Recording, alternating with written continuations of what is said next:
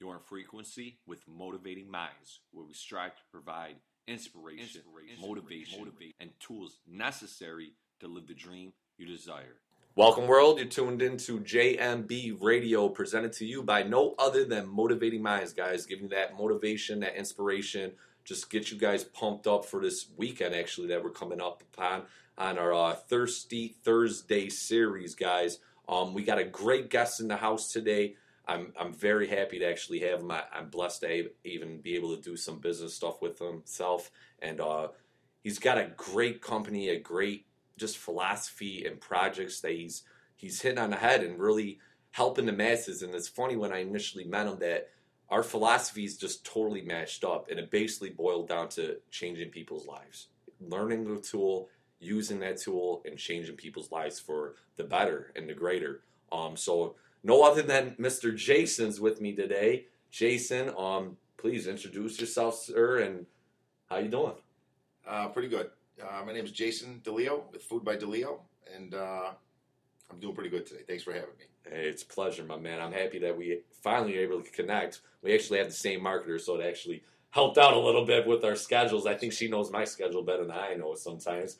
But so you got this food thing going on. I think that's what the big thing that really intrigued me. And I know initially when we even met, I was very intrigued with this idea. I actually got introduced or got your name popped up somewhere else. But the whole food thing, I had a hard time finding a food source that I believed in for my clients that will benefit their life and optimize their life. You know, just a happier, healthier lifestyle. And a lot of that deals with, obviously, nutrition being a vital piece of that, being a key element. And it was hard to find somebody that had food that their macros checked, right, but actually taste good. It was so hard. Time and time again, you hear so many people, oh, it's boring, chicken, rice, and broccoli, And I don't disagree. I mean, I did a lot of meal plans for people. I still kind of do, at least getting their macros in check, a lot more macro counting in that, but and being specific. But for the long term, I know a food plan for somebody for the long term and an actual meal plan, structured meal plan, doesn't work for most people, man. You could write it out and lose necessarily weight you need, or competition obviously is another animal in itself. But just everyday life of eating better and keeping your macros in check and things of that nature. But you make fresh, never frozen, great tasting food. And it's so awesome to actually find somebody that actually can provide that for me and my clients type of deal. That, because I believe in it. I mean, your macros check out. I mean, the taste checks out, and it doesn't lie. I've seen it with clients, and believe me, the I guess not your average physique or bodybuilder type of deal could give you an honest opinion how something tastes type of deal, you know. Right. And they are harsh critics, I could say the least. But do you have a background in cooking? Yes, I've been cooking my whole life. I'm 41. I had my first job in the kitchen at 13. Started washing dishes, and I've held every cooking job from short order to country club, fine dining, and executive chef at Bausch & Lomb headquarters for a couple of years. Opened up the Hard Rock Hotel in Orlando as a chef de cuisine at their fine dining restaurant. And I'm also a graduate of the Culinary Institute of America in Hyde Park, CIA. I've been cooking my whole life, and I started out younger than that with my mother making meatballs and sauce. So, the fundamentals, right? You got to learn. Every good Italian's got to learn how to make the sauce. So, I've always loved it. My favorite. I used to have my friends over at 11, 12, 13 years old, and I'd make chicken cutlets and sauce, and I'd cook all day Saturday. I'd have them over, them and their a couple girls and a couple guys, and I'd serve them, and I just like to watch and see, how'd you like it? What'd you think? How'd it taste? The reaction. I always just enjoyed that. I enjoyed serving people, and it mattered to me what they thought. How was it? How did it taste? What could I do different? I like critics because it always makes me better. 100%, brother. Amen to that. So Yeah, I've always cooked. I've always loved it. I've always enjoyed serving people. I've always enjoyed, I guess when you finish cooking something and you give it to somebody, you get a reaction. Right? I like instant gratification, one way or the other. Well, always have. Correct. I think exactly what you're saying. Like, I believe you found your passion, you found your niche per se. It's the excitement. It's the overwhelming feeling of feeling good. Yeah. Right. Not that you got something, but you gave something. Yeah.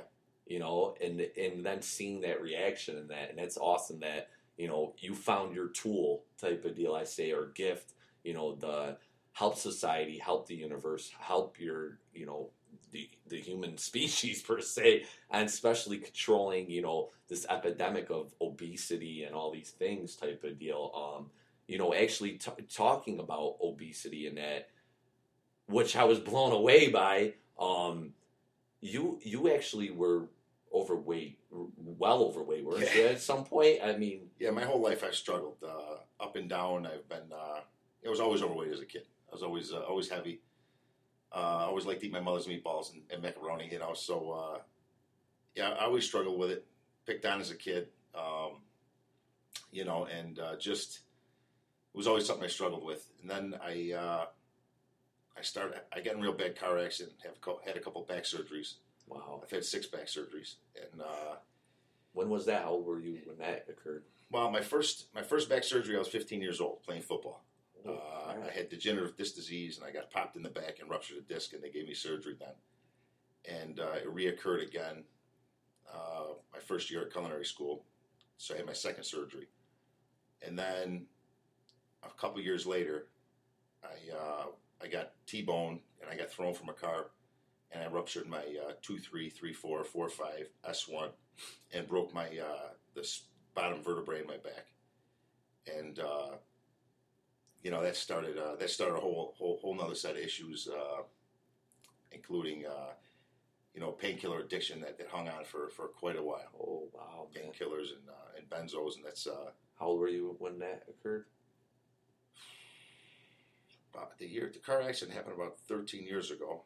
41 now, so in my 20s, 28, yeah. Wow, so you even were dealing with some demons per se. I mean, yeah. Wow. Yeah, so I got in that car accident, and they started putting me on some heavy narcotics, morphine and Vicodin and Percocet, turned into Oxycontin and fentanyl patches and Klonopins and all that fun stuff. Anything possible, right? Wow. Yeah. And then and my weight just kept growing. So, I was maybe 220, 230, 240, 260, 270. And I topped out at about 280. Holy shit. 280 is where you ended up at? Yeah. Well, I know all you podcast listeners out there, I mean, we're going to put his links and that up there, but we'll try to get this on YouTube too at the same time, but my man is ripped up. I know you can't see him right now, but my man is ripped up. I was taken back because I actually got linked to his Facebook. I always try to do a little research before I actually meet somebody, and I try to find a little, see a little bit about somebody, and my man had actually a picture from a bodybuilding competition. I believe you did, right? Yeah, I did my first one this past August 27th. Wow. Congratulations, brother. Thank you. That's awesome. I mean, being, a pro physique, competitor myself, it's another animal type of deal right there. I mean, and that's how I seen your picture initially so I had no idea about 280 pounds type of deal on that, so I'm looking at your picture. I'm like, man, my man looks, good. I could tell you looked like 40s type of deal. I'm like, and it was awesome to see somebody that had the shape that you have. I was like, this guy, he is lean. My man is leaned up. So he looked phenomenal though. So saying that you were at 280 pounds, right? And at that point, it sounds like you're obese at this point. You're on all these meds type of deal. I don't even know where your head is probably at right now, but what happened? Where? I'll tell you, I've got 4 sons, and I went into and I'm married. I've been married for it'll be 20 years in February. Congratulations. And you know, at that point, I just the depression started to kick in, and you know, I would go to shrink after shrink after shrink, and they would put me on a new antidepressant, change my antidepressant, double up my antidepressant, put me on nerve medication, put me on more benzos, which is almost like tranquilizers. Oh, okay. Well, just to kind of numbing you out. almost. Yeah, pretty much. Yeah. And you know, the painkiller habit got worse, and I just got in a real dark place, real dark for years. And we're not talking like it happened, and 2 months later I pulled out. We're talking 6 years later. Wow. So this was an abyss. Yeah, this was an abyss. And my family and I would go to AA meetings, and I would go to NA meetings, and I would go to inpatient, and they drive me out for a minute, and the back pain would always come in. And like I said, I was 280 pounds, so I just felt like crap all the time. I didn't know what I did. Yeah, it didn't I matter. felt like you feel terrible. You know, I'm 5'9". I was maybe, it was 42% body fat. Oh, maybe more. God. Maybe more. Really? Yeah, and then I found out I had type 2 diabetes. And so they add those pills on, and then some more blood work, find out you have, my testosterone was 20. 20? Dropped out. Yeah, something with the nerves in the back and the diabetes, and I smoked about 3 packs a day at the time. Oh, so you were a smoker too? Yes, sir. Oh. And I smoked a lot of marijuana too. I had to say pills, marijuana. It was a little bit. You had like a duffel bag. Pretty much everywhere I went. Duffel bag of goodies per se. When I went on vacation, I could have been arrested at any Holy crap, brother! Yeah, and then high blood pressure, high cholesterol. I was on. They'd switch my pills up. They would try this pill, try that pill. As a matter of fact, towards the end, before I started making some changes, my sugar numbers were like 380, and no matter what I did, I couldn't control them. I had to have my last back surgery that I had about 3.5 years ago, and they were going to put me on insulin. And matter of fact, they did put me on insulin to get me down so I could have the surgery. Okay. And that scared me. That was something that. So they wouldn't even touch you because of. Yeah, they said no. Yeah, we can't cut you open. You might not come back out. Oh, that's eye-opening. Yeah, well, and at the time I'm using a cane, and I could barely walk, pain down my leg. I had a flop foot. My left foot was a complete flop. Nerve damage, and so I'd wake up and literally, on any given day, I was taking 40 pills, and between the ones to get high and the ones to just get my heart right, get my blood pressure right, get my diabetes straight. I was a mess. Yeah, it was a mess. It wasn't good. And that was just a few years ago, you're saying? The last surgery? Yeah, the last surgery was July 24th. July 24th, okay. July 24th of 2012. So at that point, after you got your surgery, right, about 3.5 years ago or so, what happened at that point? Like, what, after the last surgery, is that where, transitioning occurred? Like, you know what? I'll back up just a minute before we get to the surgery. It was right around February before that. And I'll give you a quick backstory. Just I want people to hear a couple of words, and one of them Suboxone.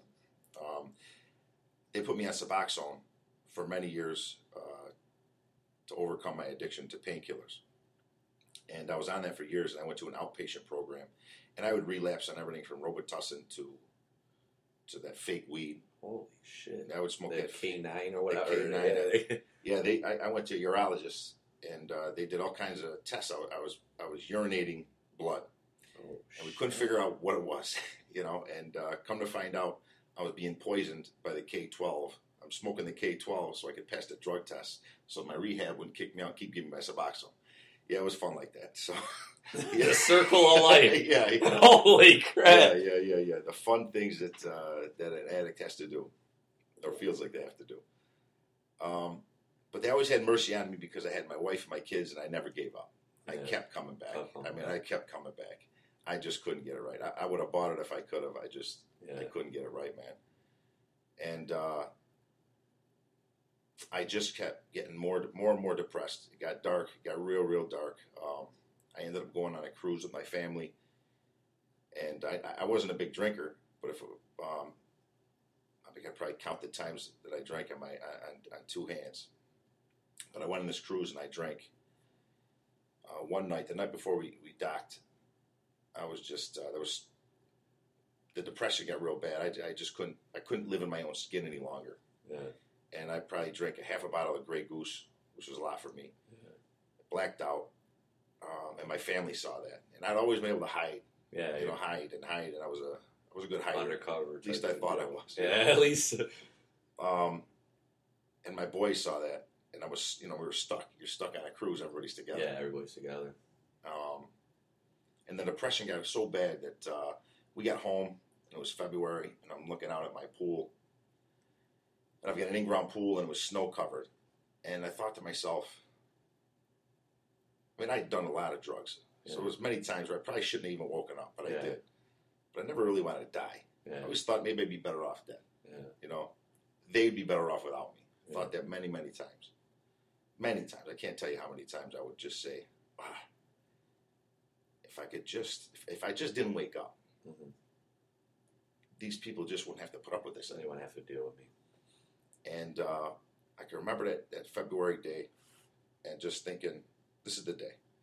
I'm going to jump on that pool cover and I'll go through and then it's a wrap. I was too scared to do it any other way, but I figured once you do it, Yeah, it's you done. can't turn back and it's over with. And just something in me, it changed. I walked out in the snow, no shoes on, walking towards that pool, and just something in me said, you just can't give up. You got 4 kids, man, And some people call it God, some people call it what you want to. I just turned back around and said, all right, I don't know what I'm going to do, But you're going to keep pushing. but I'll keep pushing. I went to the shrink again. The next day I went to the shrink and I begged her. I said, listen, you got to change my antidepressant. She said, listen, you're maxed out on this one. We gave you a double one over here. You're on, I was on gabapentin just to calm my nerves. She said, you're on the max dose. And I was taking twice what they were Recommending already? Holy crap, brother. And then that's when my back went out again. And I went and saw a specialist in Buffalo, and he had to have. He said, "Look, we can help you. We're going to fuse you. We're going to take your back apart, and put it back together again. We'll see how we do." And it was pretty hopeless, man. It was pretty dark. I can remember waking up every morning thinking to myself, "Not another day, really." Yeah. Just I would try and sleep as long as Let I me could. go back to sleep. Yeah, Man. and I would try and sleep my life away because I just did not want.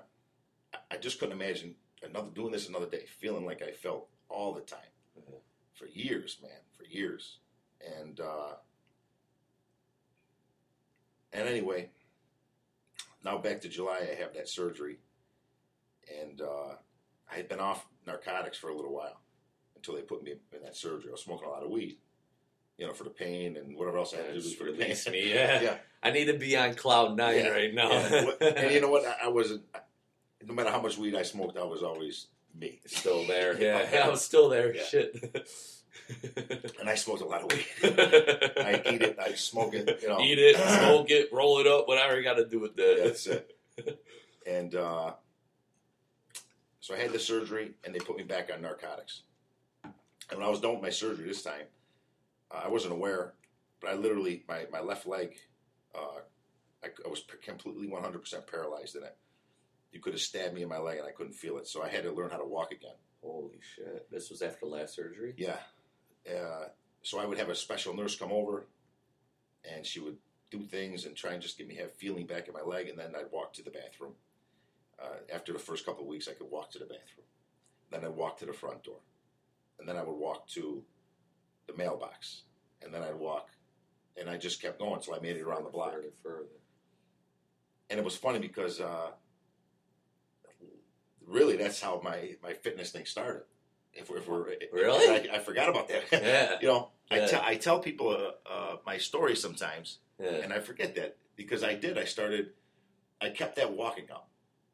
I would walk around the block 3 times just to keep moving my leg around. And it sounds so small, but looking back, it just made a habit. That's what ignited. It just made a habit. Repetition. You know, I didn't even think about it. I just did it. Yeah. It was time to go for my walk. You know, and I'd like to say at that point I changed my whole life and never did drugs again. But that's not what happened. That's not the fairy tale. No, it got a lot worse. Oh, God. They put me back on the narcotics. The opiates for me are the devil. So they started, you know, I was on the opiates and Valiums, and I started getting Klonopins and more opiates, more Valium, more Klonopins. And I would lose days. I would come to, I mean, I would do things. I'd be there. I'd be awake and living, but I would just come to, and I have to start asking questions like, what time is it? What day of the week is this? What are we doing? Hey, I'd say to my wife, hey, Nicole, what were we doing again? I forget what we were doing. And I have to put it all back together as pieces and then and come back to my life. And it was the weirdest thing that ever happened, but I did it a lot. I wish I could say that only happened once, but it didn't. Yeah. So I end up getting pretty bad. And my wife had finally, she had it a few times, but this time she said, you know what? That's enough. She said, I'm not kicking you out this time. She left. Oh. She took my sons and they left. And I called her back and said, listen, come home. And I went and got a hotel. My cousin, who's a pastor, came and saw me with a buddy of his who went to this place called Team Challenge. And meanwhile, I drank a couple Loco, whatever. Yeah, 4 Locos. 4 Locos. 4 Loco. And, you know, and I'm taking my morphine and I smoked a big blunt and I drank a bottle of Robitussin. I'm not sure why I drank so much Robitussin. Oh, yeah, I just drank a lot of Robitussin. When everything else failed, I drank Robitussin. Yeah. And they picked me up and they talked me into going to this place called Teen Challenge. And I didn't care. I would agree to anything. I just wanted to get out of their presence. You know what I mean? I wanted to go home. Yeah. And they brought me back to the hotel, and I ended up going to a place called Teen Challenge. And for me, you know, it saved my life. I used to think that drugs were my problem, you know, and they weren't. They were the solution to the problem, and the problem was in between my ears, you know. Yeah. It was what I thought of myself. The constant tape I used to play over and over in my head. You're no good. You're a piece of shit. You're a loser. You're never going to be anything. You keep failing. You can't do this. There's no way. It's never going to happen for you. Yeah. Your kids. You're a horrible father. You're a horrible husband. You're a horrible human being. You know, and that tape would play from the second my eyes woke up in the morning to the second I would try and numb it out as much as I can. And after a while, even the drugs didn't help. The tape just kept playing, you know. And so I would walk around in that constant state. And not feeling worthless. Sounds like I'm feeling just. Yeah, worthless. Yeah, that would be. Not only worthless, but even worse than worthless. I did nothing but cause pain. That's what I would tell myself. Yeah. You were just here to. I just hurt people. Much as I didn't want to. Mm-hmm. Much as I said, I'm only not going to hurt anybody. I'm just going to hurt myself. I only do this to myself. Yeah. I hurt everybody. And everybody was affected. So I go to this place, and as soon as I get there, antidepressants, anything I took except for my diabetes meds, my diabetes, high cholesterol, high blood pressure medication I could take. Everything else went in the garbage. And I said, you know, how can you do that? I'm gonna withdraw from antidepressants. I was on huge doses and this, and they said, yeah, you're gonna withdraw, and we're gonna find out who you are. Let's find out who that guy is. Find out who you are. That's it. Yeah. And I was scared to death. That's usually is a scary factor when you find out who you really are. Well, and then for me, I went to. I started, you know, I was kicking and spitting as we dope fiends like to call it. Yeah. You know, I was kicking and spitting in the worst kind of way. Yeah. And but I listened. I was believing in God, and this was basically my buddy calls it a Jesus boot camp, Uh-huh. and you can call it what you want to. I just called it a place of hope. Now I didn't then, you know. I was there about 3 days, and this graduating class was coming. I tell this story a lot. This is what changed it changed me. It was the beginning. I made a beginning. This was the beginning. I'm in the kitchen. I'm sick, but in this place, everybody cooked, you cleaned, you did all your own stuff. Uh-huh. They had a commercial kitchen, and they found that I could cook, and I tried to leave every day, and they would talk me off the ledge. Yeah. And so they put me in, and I started cooking for this graduation that was going on. So about 70 people show up, and family, friends, and I'm cooking, and I get real angry. I used to get these surges of anger all the time. And especially now, I'm not at anything, and I'm just aggravated. I'm like, very mad. Let this out somewhere. Yeah, and there's an old lady. I'll never forget. There's an old lady with a head full of white hair, and I'm drying a dish. And I thought, and I'm the only person in the kitchen at the time. I thought, if I just toss this plate at this lady's head, they'll kick me out. Wow. Now listen, I've been to Wow. I've been to inpatient, outpatient. I've been to a lot of inpatients, and I always get kicked out. And I would just, talk to somebody that aggravated me. And I'm not a tough guy. Yeah. I'm not a fighter. Yeah. But I knew if I punch this guy in the mouth, they'll kick me out. Get me out. And then I could tell my wife, listen, it's not my fault. Yeah. This guy was saying these things. I hit him, and now I have to leave. So you have to come and get me. Yeah. And it worked. It worked. Yeah, So I the figured, weasel around that boy. and for some reason, that sounded like a good idea. Let me just toss the plate at the lady. I'm not going to throw it and hurt her, but, it's going to hit her for sure. Yeah. And something he says, that same thing that told me maybe I shouldn't jump into that pool that day, says, maybe you should go pray. Wow. And I said, you know what? All right. I put the plate down. I went to the walk-in cooler, and I said a prayer, and it went like this. I said, God, listen, I hate this place. This place sucks. It's filthy. It's nasty. I got a house with a nice warm bed. I'm sleeping in, Cots type of. oh, it's disgusting. It's literally 2 rooms in the ghetto of Syracuse. And I thought for sure I was too good to be there. Yeah. Okay? For sure I was too good to be there. I wasn't like the rest of these guys. I didn't have no track marks. I didn't come from jail. I didn't smoke a crack pipe. For sure I was way too good to be here. And I've been to better rehabs than this. I could go to another rehab. I didn't mind. But this one wasn't going to work. This was not going to work for me. And I said, but here's the deal. I've pretty much hurt everybody in my life. I've blown it. And if I leave this place now, it's going to hurt more people. But I will leave and do that anyway. I know how to manipulate, and I know how to make it all feel better. And I know how to get their hope up again just to get me to another rehab, because this one's no good. Yeah. But I'll tell you what, if you want me to stay, I'll stay. But you got to know. I got to know it's from you. I got to know. I need a sign. So I go back into the kitchen. And like I said, I'm in there a couple of months after I had a major back surgery, and I'm off everything. So I'm in pain. I just had my whole back put back together. I'm in pain. And I go outside that window where the woman was, where I was going to throw the plate, and the chair's empty. So I sit in the chair, and within a couple of minutes, the graduation ends. Everybody gets up. In this place, everybody gets up. They go to the front. They say a prayer. They all it's just what they do. Everybody gets in a big circle and circles around. And I'm sitting in this chair, and I'm like, yeah, not going to go up there and pray. I already did my prayer in the cooler, and not going to happen. So no sooner does, I'm the only person sitting against this window. I'm the only person not going to the front. And there's a little Italian lady, I didn't know she was Italian at the time, walking, making a beeline for me. And I'm thinking, oh boy. She had a plate in her hand? No, I'm getting uncomfortable. So she comes over and she puts her hand on my face, and she says, baby, she says, Jesus wants you to stay. Oh, God. Wow. She says, everything's going to be okay, and Jesus wants you to stay. Wow. So she talked for 5 minutes, and I cried my eyes out. She wiped my tears, and she didn't even know why I was crying, you know. She didn't know the conversation. She didn't know who I you just were. had. No, never met her before in my life. Never even knew who you were. And so I went down to my bunk that night. Or no, not that night. As soon as she was done drying my tears up, I went right down to my bunk, and I said, all right, all right, you're real. I got you. Mm-hmm. I always believed in you, Mm-hmm.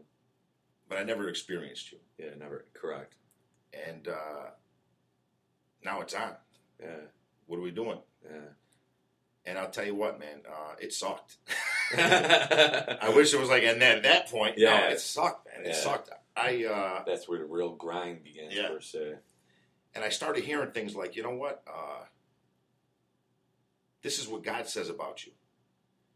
And at this point, look at this lady said Jesus. She didn't say anything else. So for me, I don't want to offend nobody, but I wanted to hear what, okay, if this whole thing that I've heard my whole life is right, well, then what's it say? What's he say about me? What's he saying? Mm-hmm.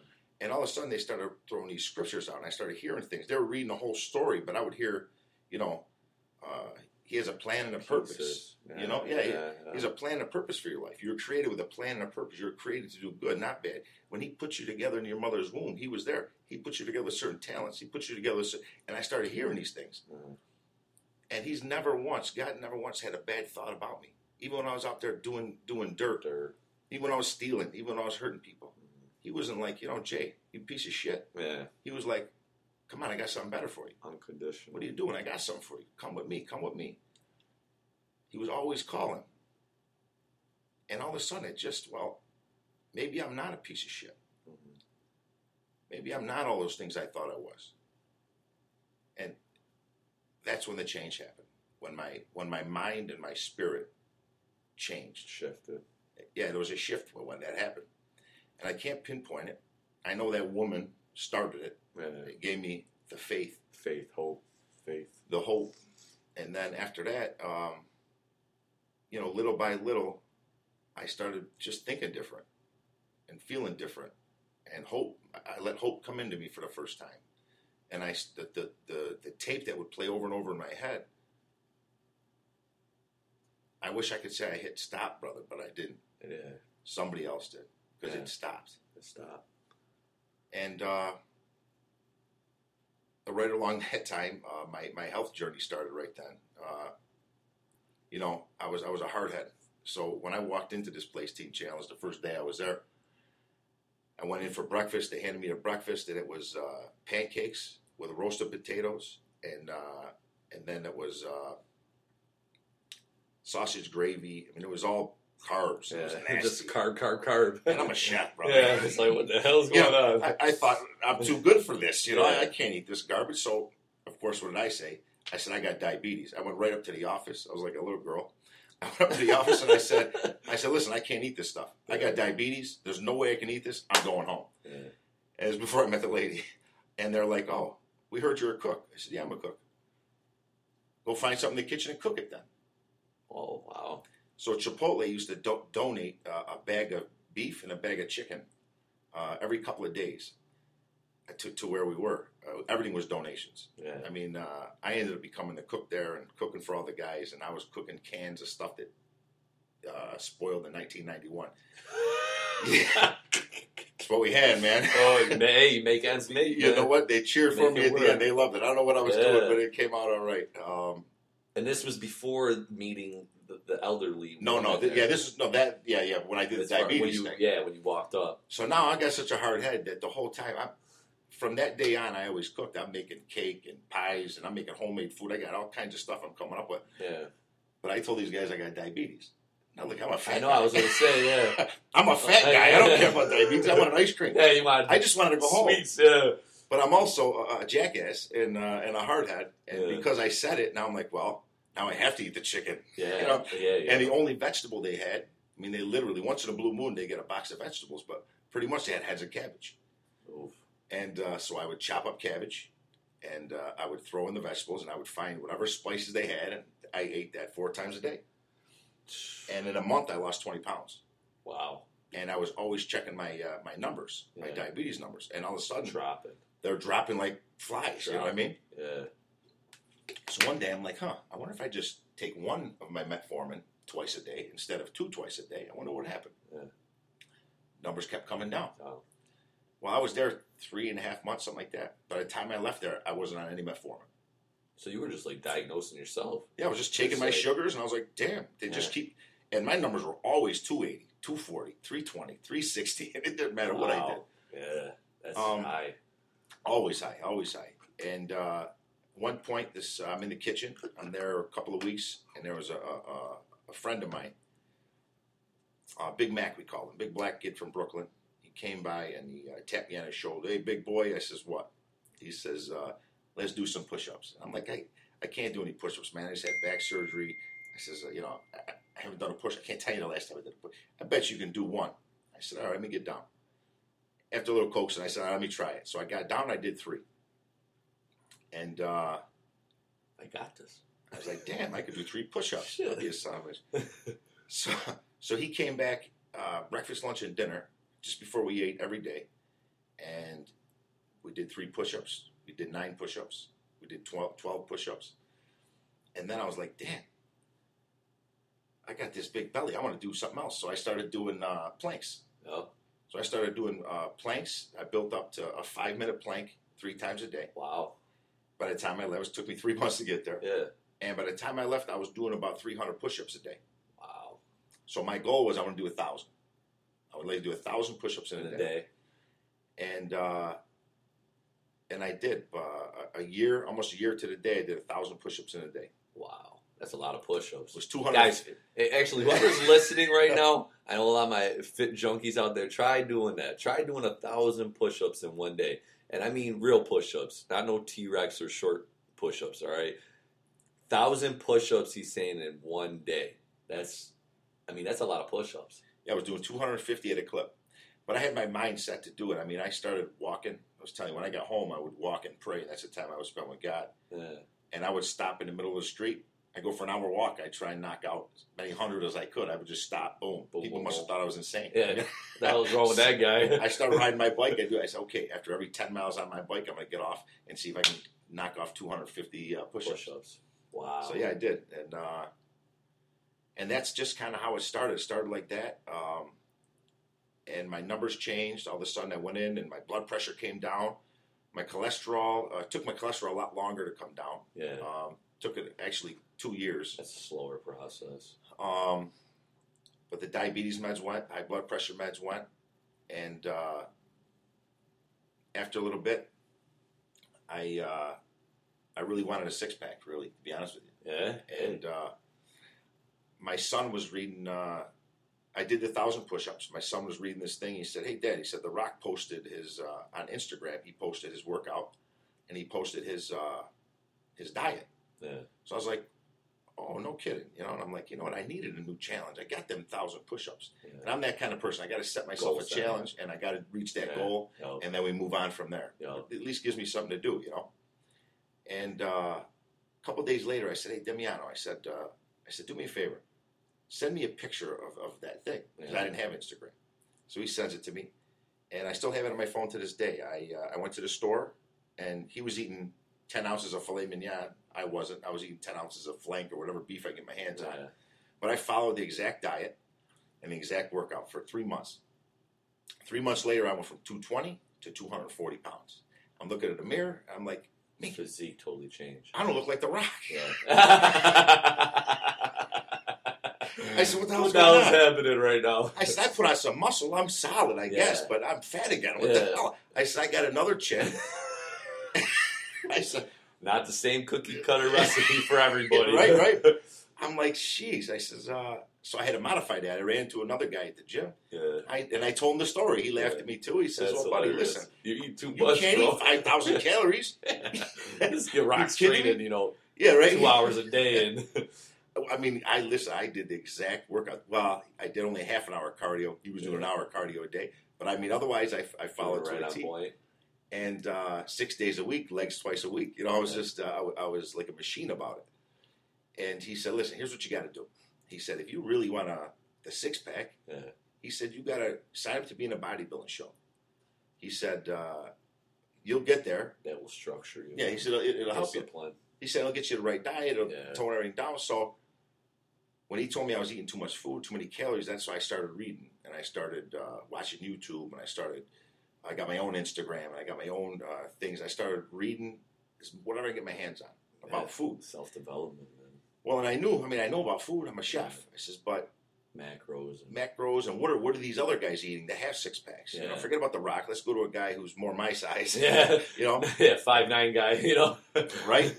So I started, and that's when I started doing chicken and broccoli and sweet potatoes, chicken, broccoli, white rice, chicken, broccoli, and I'm making them in these little Tupperware boxes, and it got so boring. And I was like, oh, Yeah. I don't know if I could do this. Yeah. I mean, I ate chicken and cabbage for 3 months, but then I came home, and I got back to normal. Yeah. I'm like, I don't know if I could do this. So I started reading about macros, and I thought, I'm a chef. Let me think about this. Yeah. You could have fun with this. I said, I can add things that don't add calories. Salsa has no calories. Correct, yep. Lime juice, use soy sauce. I can have some salt if I'm drinking enough water. Yep. And I just started playing with recipes. Buffalo hot sauce. It's got no calories. It's got high sodium, no calories. So if I do salt out, that's it. If I water. do this and that, and I make sure so I just started playing with it, and all of a sudden I had some recipes, some stuff that tasted really good. The weight starts coming off. I'm getting pretty lean. I'm still hitting the gym pretty hard. And I was like, I got something here. This is working. Yeah. This is working. I would read more, and then I started taking some supplements. I was drinking, whey protein after you train, dextrose after you train, a little pre-workout, and, better start drinking some BCAAs because it says you need to have BCAAs. No. So multivitamin, I started taking that, some fish oil. So before you know it, I'm getting pretty healthy. I'm looking pretty good. Sure. But I've got a $225 a month habit of supplements. Yeah. Yeah, I'm like, you gotta be kidding me. It's expensive. My wife's like, are you kidding me? I said, baby, we're saving a lot of money. You gotta remember, I used to buy a lot of A lot Oxycontin. of drugs. You know what I mean? Sorry. You kidding me? I smoked $200 worth of weed a week. Yeah, I don't know where I got the money, but I weed, did. I blew right through that. That's it. So, I go to the gym, and there's a buddy of mine. I didn't know him at the time, and he started asking me questions. He says, hey, what are you taking? I says, I don't take anything.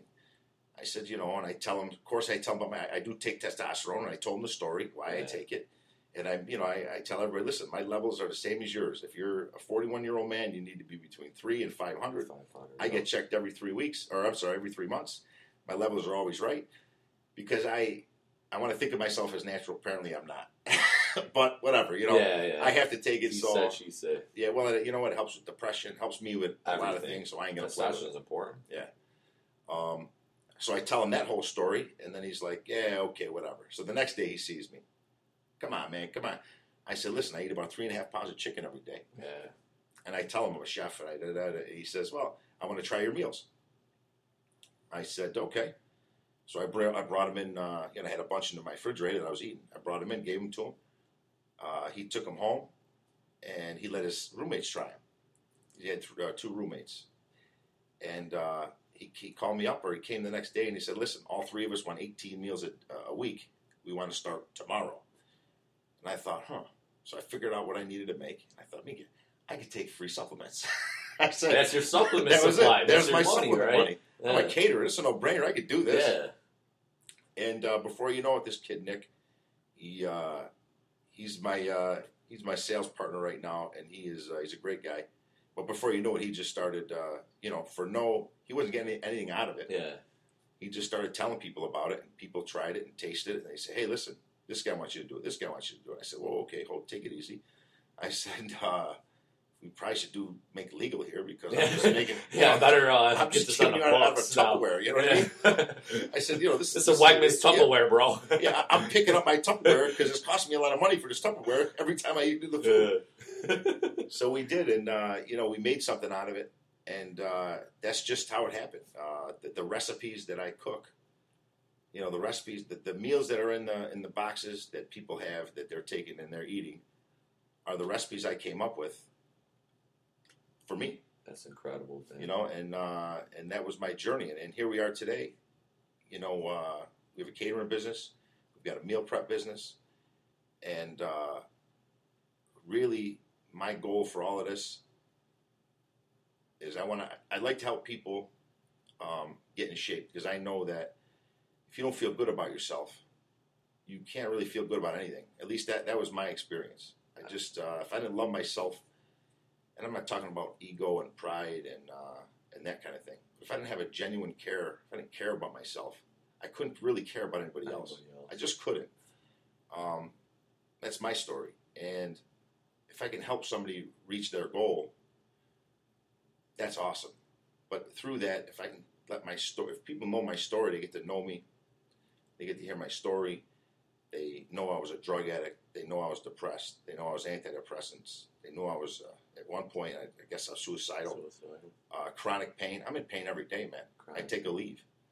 And I hit the gym. And I don't give up and I don't quit. So I know that chronic pain, drug addiction, and depression are three major issues that people have. I've been through them. I came out the other side. I know a lot of other people that have too. And I know unfortunately, I know a whole lot of people that haven't. Yeah. And I just want people to know that it's possible after a year, after 2 years, and after 15 years. You know what I mean? And I'm still a little burnt out. Yeah, you don't get it all back. Yeah, no, but you know what? It's a process. It's a staircase. It sounds like, and brother, man, my hat's off to you, man. You're a prime example, though, and the no excuses, only solutions mentality and taking full responsibility of your life. It sounded like at some point there, and understanding that mentally you became in a better place, and with mentally getting in a better place, your body kind of follows suit. And that's what I've always stressed was, the body found the mind. That little spark, that little, I always say everybody has that piece of God in them type of deal, right? If whatever you believe in, that soul, right? Once that thing ignites in your mind, ignites, the physical follows suit. But if, like you're saying, if you're not right mentally, man, and you don't love yourself, you're not secure in your own skin, then it's pretty hard to push that off to anybody else, and truly love anybody else if you don't even love yourself, and that is a whirlwind story right there. I mean, being that touching on so many different topics that society deals with daily in general, what you're saying, and not just all of those, but they're maybe just battling one of those, and you're showing them light. There is light, and I'm witnessing this, guys. I mean, I literally met Jason maybe, 3-4 months ago, maybe, and I mean, I felt a certain energy too. I mean, I always stress I feel energy with people type of deal. You just brought a genuine, real, organic energy when we met, in my office here, and it's like, this guy is so pure, man. You could tell he dealt with something, and I had no idea to this extreme, but I got a piece of the story. But this is like riveting. I mean, this is like some documentary type shit, But I mean, because the example though for me too, even though this guy's a self-starter, you're an entrepreneur, brother. I mean, this dude is developing such a great company and brand. I believe you're bringing to the table that is really going to help people. I'm a believer in this. I know this. I witnessed this even with my own clients that, you're bringing taste with results, and the food being such a key element of even how you feel internally. Yeah. Because you are what you eat. Absolutely. 100%. I mean, I always stress that with people. I mean, it's just like, a vehicle that I always correlated to, you don't put, 87 gas in your BMW or whatever, you know what I'm saying? You want to run a nice, sufficient car, you got to put premium in your tank or synthetic, and the food is fuel, man. As much as it is a demon type of deal, and it's very well used as a demon and a voice with people emotionally and all these things, that it's such a tool to live better, to feel better, to be mobile, to be functional, and even through your process and through your journey and what you're saying, you almost got tricked in this whole bodybuilding thing. Yeah. Because you went from just functionality. You're trying to get your leg to spark. That's it. And then it turned into this whirlwind of blessings type of deal because of taking action and creating momentum and creating ritual and creating positive principles and habits each and every day, it sounded like, with yourself. And this should be a true testament, guys, for all you guys out there, man, that, you can overcome any of those demons. I mean, I'm sitting next to a man right now that the way he looks, you would never guess that this guy was 280 pounds and battling with all these demons, man. That this guy is the prime example. What I strive to provide with people, is changing not just their physique, but their mentality, their view on life, their untapped potential, what they could create and design, with that canvas of their mind. You could paint anything on that picture, That's the big key is and I try to get my sons to understand that. You always hear growing up, you could be anything, you could do anything, and you know what the truth is? A lot of people can't. And I say can't, but I don't mean it. A lot of people won't because they don't believe they can. Correct. If you just believe they can, yeah, man. There's whatever the mind could. I always say, whatever the mind can conceive, one could achieve. Yeah. And what you focus on, you will become. That's well said. And I used to, like I said, that tape played regardless. Everybody has a tape. Yeah. Your tape's gonna play. So you have to figure out how to make it positive, because what you focus on, you become. And if you're constantly telling yourself negative, negative, negative, you're going to be negative. There's no way around it. And I remember there's a lot of guys, they go to AA, I don't put down anything. Any kind of way that helps people, I don't put anything down. But if I constantly tell myself, I'm a drug addict, I can't touch drugs. I'm a drug addict, I can't touch drugs. I'm an alcoholic, I can't touch alcohol. I'm no good because if I do that, I'll be no good. I'll ruin my whole life. You're focusing on that. Right. You're still putting energy on it. That's where your focus is. Correct.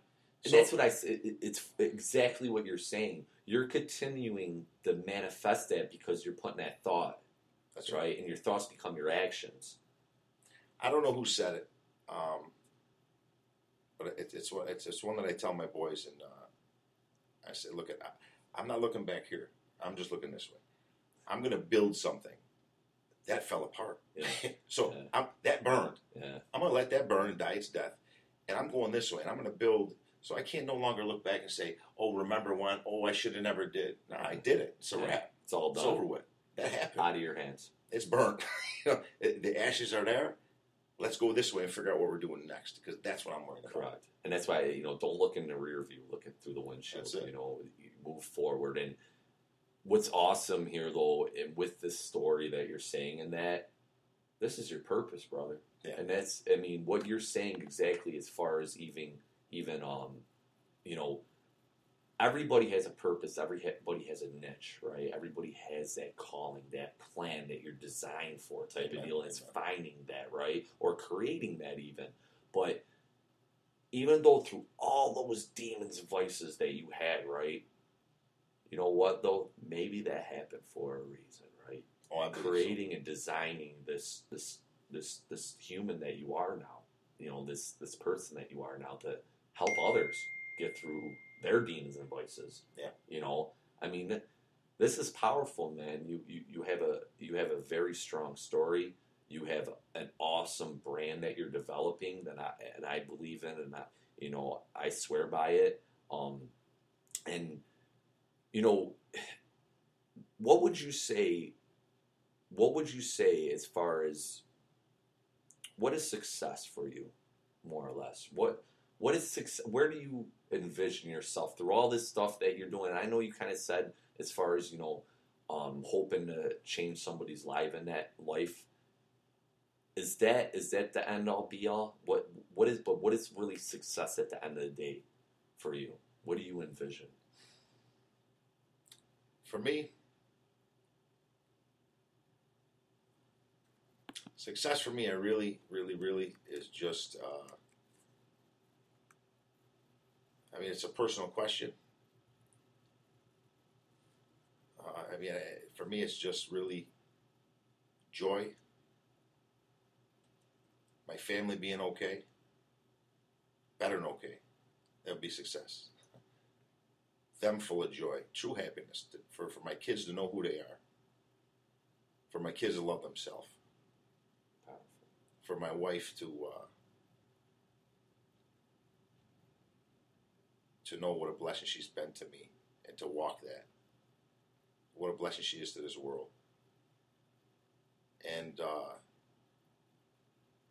for the 6 of people in my family, including myself, to reach out our hand when somebody's in need, that would be success. That's powerful, brother. Preach to that, man. Amen. I mean, and that's powerful. That was good, actually. It goes back, I always like to ask that question because I think a lot of times the society in general, without us actually consciously thinking about it, a lot of people correlate success in other avenues, I think, that are not powerful, that are very materialistic or shallow, per se. And what you said there was, that was spot on. And everybody has their definition of their success, right? But that was well said. We're going to wrap up this session, though, guys. Please take your time and really listen. I think Jason dropped a lot of jewels right now, I say, and a lot of even principles in there that I'm big on. And we're going to have him up here again because I think we got a lot of other stuff to talk about. I think even, with rituals, with habits, with principles, daily practices that he might apply in his life and with his business and things that he has going. Being another business owner as myself too, we collaborate on a lot of different topics and things of that nature. But I appreciate your time, Jason. I know how this goes. Time is money. Time is precious, valuable. But please, real quick, actually, I know you got a website for the meals type of deal if people desire to even order them. At Jambi Fitness, we do have a cooler here also too, guys. So if you want to pick up meal, you don't got to be a member, you don't got to be a client. You can always come by, pick up a meal. It's 806 Linden Ave, Suite 100. But what's your Facebook? What's your Instagram? What's your website? Where could we check you out at, Jay? www.foodbydeleo.com. That's the website. And Facebook and Instagram are both Food by DeLeo. So also, again, he does actually, so you do events to catering straight up? Yeah, we're catering for 14 years. Thanks to my old man who always kept things together when I was in my mess. The story you heard, he always kept the hand on the strings, but he was able to hold it together somehow. And he's a Kodak guy. He never cooked in his life. Oh my God! See, everything happens. Yeah, that's right. My old man's something else. But we do catering, we do graduations, we do weddings, we do corporate events, we do from 8-person sit-down food and wine pairings in people's homes to 1,000-person hot dog hamburger picnic for a corporate event and everything in between. I always have, I just like to say one more thing. I'm a local guy at Food by DeLeo. My phone number's out there. If anybody ever has any issues or anybody who needs somebody to talk to, I'm always available. And I know good places and good people to hook people up with. I'm always, always, always willing to talk and help. I'm never that busy. It's again, like you said earlier, that is my purpose. It's why I'm still here breathing, brother. That's awesome. So more or less, even like he's saying, guys, like I always stress, again, I'm not a trainer, I'm your coach, and mentoring, and helping. Give out to the universe, it'll come back to you. Always does. But well said, Jay. We're going to link back up on one of these Thirsty Thursdays or so. Please check them out. I'm going to put some links, guys, at the bottom so you guys could just, check out the website and that. Again, that's meal prepping and, catering. Again, advice. All right, you're in a dark place in that. This guy's been there, man. I can't speak from that. I don't know what that is. Certain things he touched on. But this guy's been there, man. So if you guys need even an ear to listen to or some advice, this is the man you want to talk to. I appreciate his time. I appreciate him even saying that. I didn't expect that, and that's awesome. But check me out on the next one. This is episode 65, guys. I'm going to hit you guys over the head on our Motivating Mondays podcast. We're going to keep these things rolling. Check us out, though, www.jmb/fitness.com. The Motivating Minds, I'm sorry about that. T-shirts are up online now. Please like us, subscribe on iTunes. But until next time, again, salute to Jason and all he's doing, guys. Show this guy some love, some support, man. All right. Keep on just giving, give. All right. That's how you get more and receive more. All right. But until next time, peace, love, and deuces. dig deep down and ask yourselves, who do you want to be? Not what, but who.